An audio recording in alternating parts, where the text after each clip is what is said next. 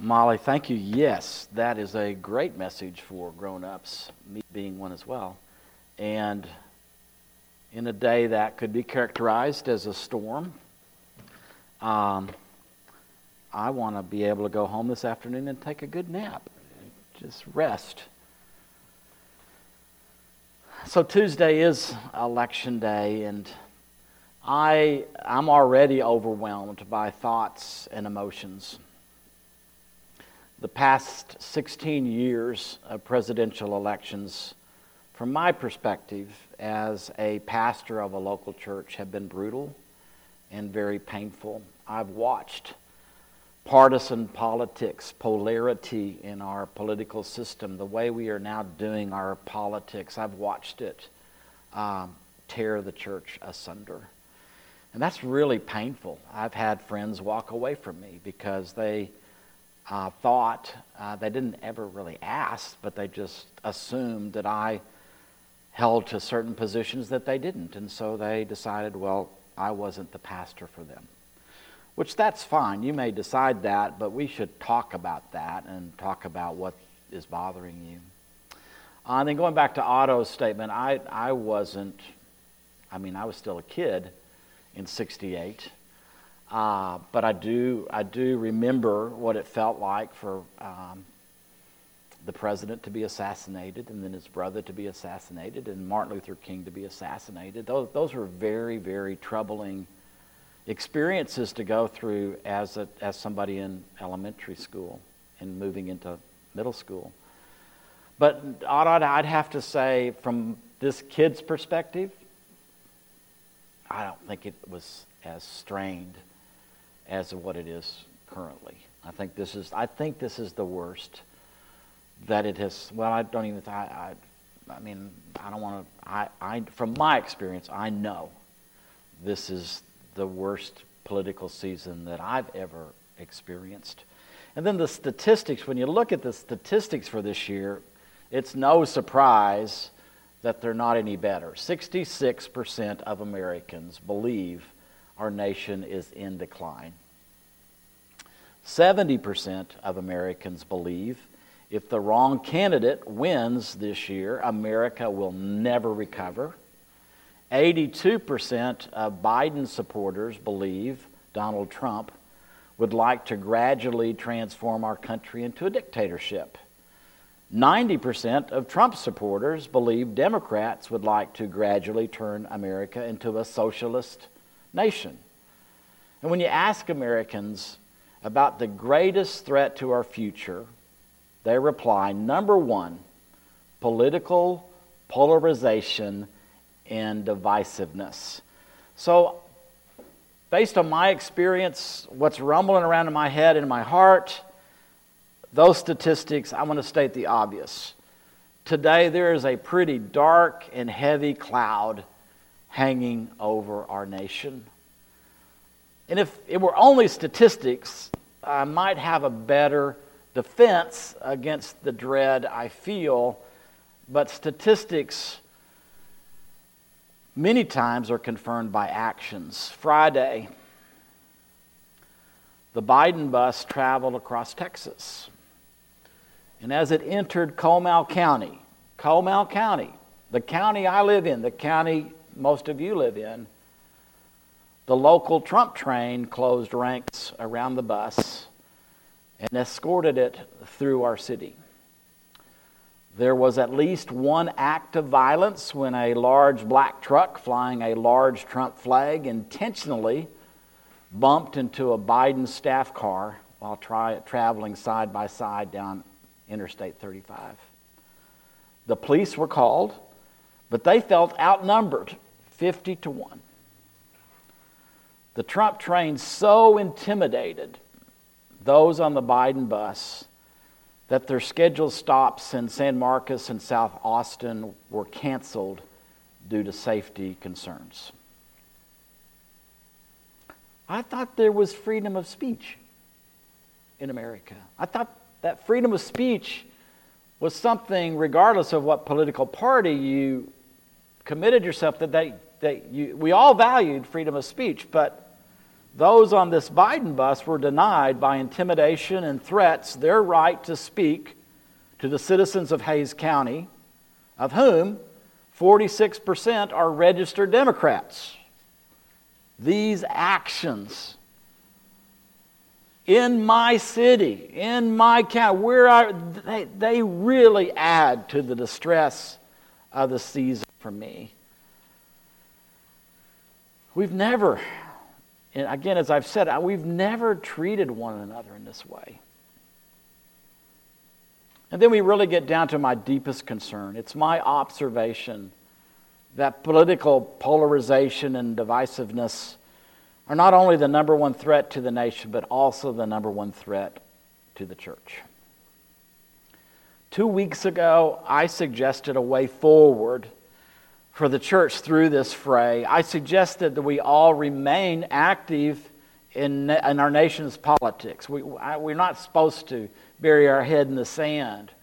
We are to be engaged with what goes on around us, but we can do it in a non-partisanship way. That means we don't need to practice our politics with the bias of any particular party. There's not a Christian party, and there is not a Christian platform. To believe that is to be naive and vulnerable to deception. Adding Republican or Democrat to our identity is a disservice to Christ. Let me explain by referring to words spoken by Jesus and words written by Paul. Jesus prayed an incredible prayer for us, his followers, through the centuries. In essence, the prayer is a prayer for us to be one, to be united to one another, to be united to our triune God without any divisions. A part of this prayer are these words. I have given them your word, Jesus speaking to the Father. And the world has hated them because they do not belong to the world. Just as I do not belong to the world. I'm not asking you to take them out of the world, but I ask you to protect them from the evil one. They do not belong to the world, just as I do not belong to the world. Sanctify them in the truth. Your word, O God, your word is truth. We, like Jesus, must learn to live by God's truth in this world. God will not take us out of the world, and as long as we remain, we are not to belong to the world. We're to be in the world, but not of the world. By not belonging to the world, there's an enmity between us in the world, but not of the world, and those that are in the world and of the world. Do you get what I mean? There's strife. We don't go together because of our common commitment to Jesus. The world, which includes political parties, are ruled not by the kingdom of God, not by the kingdom of light, not by truth, but by the kingdom of darkness. And behind the kingdom of darkness is the evil one. By faith in Jesus, we've been rescued from that bondage, from that darkness, from those lies. And part of our mission now is to set captives free. But if we entangle ourselves in any evil system, we can no longer set anyone free, including ourselves. We can only invite others into our darkness. Our identity is to belong to Jesus, to his kingdom, to light, to truth, not to this world.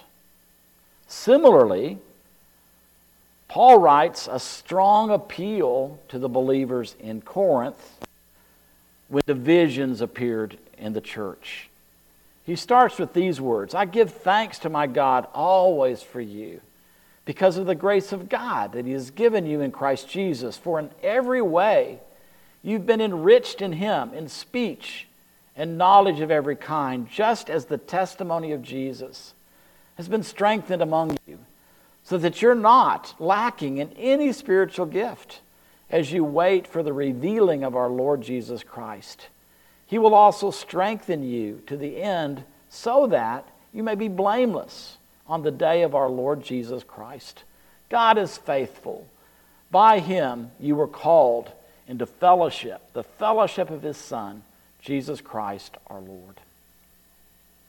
When we are invited into fellowship, into relationship with God's Son, with Jesus, this is what He gives us. In that relationship, we receive the grace of God, gift after generous gift. Our lives are enriched by relationship with Jesus, with the Father, with the Holy Spirit, and with one another in relationship with Jesus. Our testimony of Jesus is strengthened. We lack no spiritual gift. We wait for the return and the final revealing of Jesus and His kingdom. And when the waiting is hard, God is faithful, and we're strengthened to face our trials. So that fellowship given to us, that fellowship with God and with one another, it's so rich, it's so full. But it's not secure if we do not deal with our schisms. So Paul continues, "Now I appeal to you, brothers and sisters, by the name of our Lord Jesus Christ, that all of you be in agreement, and that there be no divisions among you, but that you be united in the same mind and the same purpose. For it's been reported to me by Chloe's people that there are quarrels among you, my brothers and sisters. What I mean is that each of you says, 'I belong to Paul,' or 'I belong to Apollos,' or 'I belong to Cephas,' or 'I belong to Christ.' Paul asks, has Christ been divided? Was Paul crucified for you? Or were you baptized in the name of Paul?" As Paul urged the church in Corinth, I'm going to appeal to you now. You are my brothers and sisters in Christ. We do not belong to this world. We are not to be owned by this world or by any institution of this world. We do not belong to a political party. We do not belong to Donald. We do not belong to Joe. We belong to the King of Kings and the Lord of Lords. We belong to Jesus.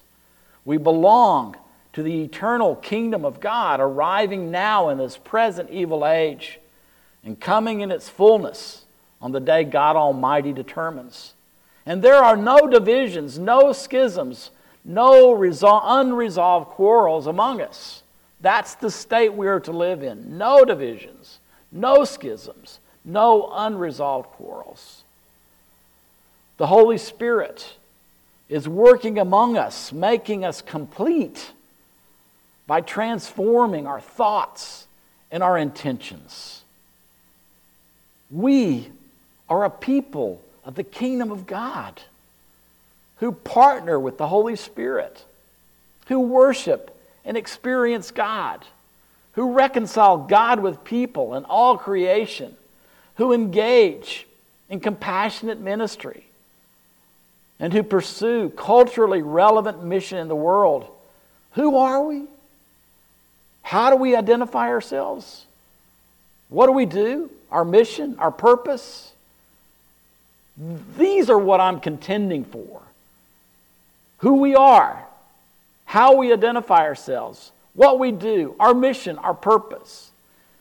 Our identity must never be commingled with other entities. Our mission must not be co-opted by other missions. Our purpose must not be polluted by any other purpose. And why? Because we have a message to deliver and a message to demonstrate to our neighbors. When 66% of our neighbors believe our nation is in decline, and it may be, but the kingdom of God is not in decline. The kingdom of God has arrived, and it will continue to increase until the day that our King returns and restores everything. When 70% of our neighbors believe if the wrong candidate wins this year, America will never recover. But it's not so with Jesus. Our King. Jesus is the same. Yesterday, today, forever. His rule makes everything new, improved. Our neighbors fear a dictatorship or a socialist nation. The kingdom of God is neither. When the government rests on the shoulders of Jesus, all is set right. We have nothing to fear when our faith is in the rule and the reign of Jesus. Finally, there is no threat from political polarization or divisiveness when the kingdom of God comes and God's will is done on the earth as it is in heaven. Now, it's easier to believe that when the church today behaves like the kingdom that is coming. So I want to end with some questions. I want to ask the Holy Spirit to come and to help us be honest to Him and honest to ourselves and honest to one another. Holy Spirit, would you come?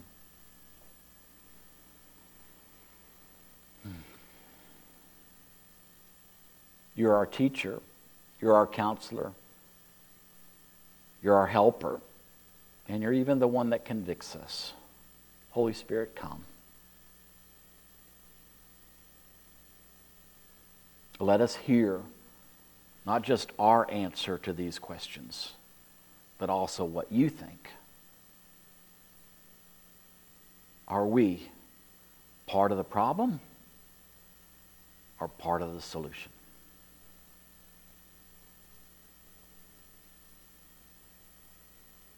Who are we?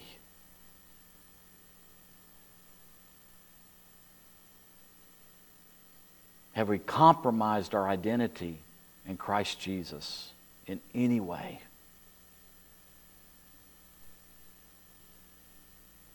What is our purpose?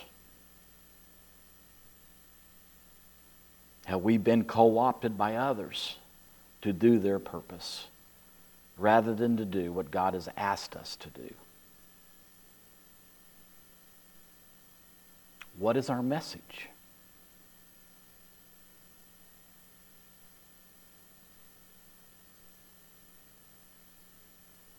How are we sharing our message with others? To whom are we sharing our message?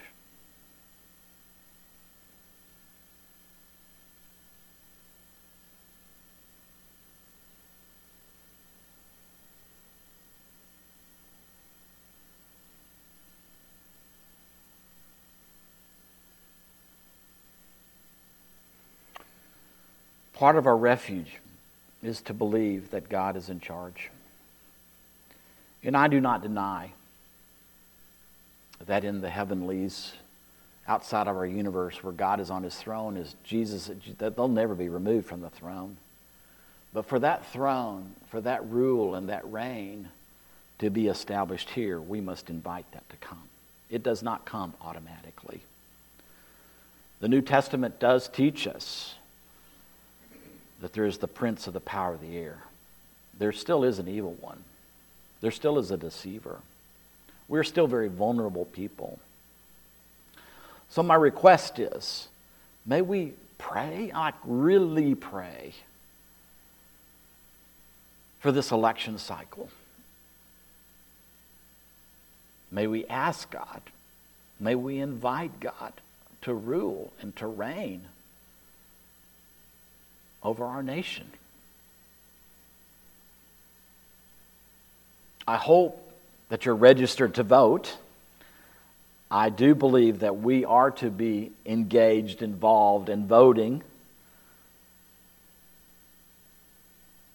If you've already done that, so be it. But if you're still waiting to vote on Election Day, do you submit your vote to God? Do you ask Him what He thinks about what you're doing? My prayer is that God will help us at this pivotal time, for He's unchanging. And as we read earlier, He is faithful. He will see us through the best of times and the worst of times. May we be His people. May our identity be people, a people of the kingdom of God. In Jesus' name, amen.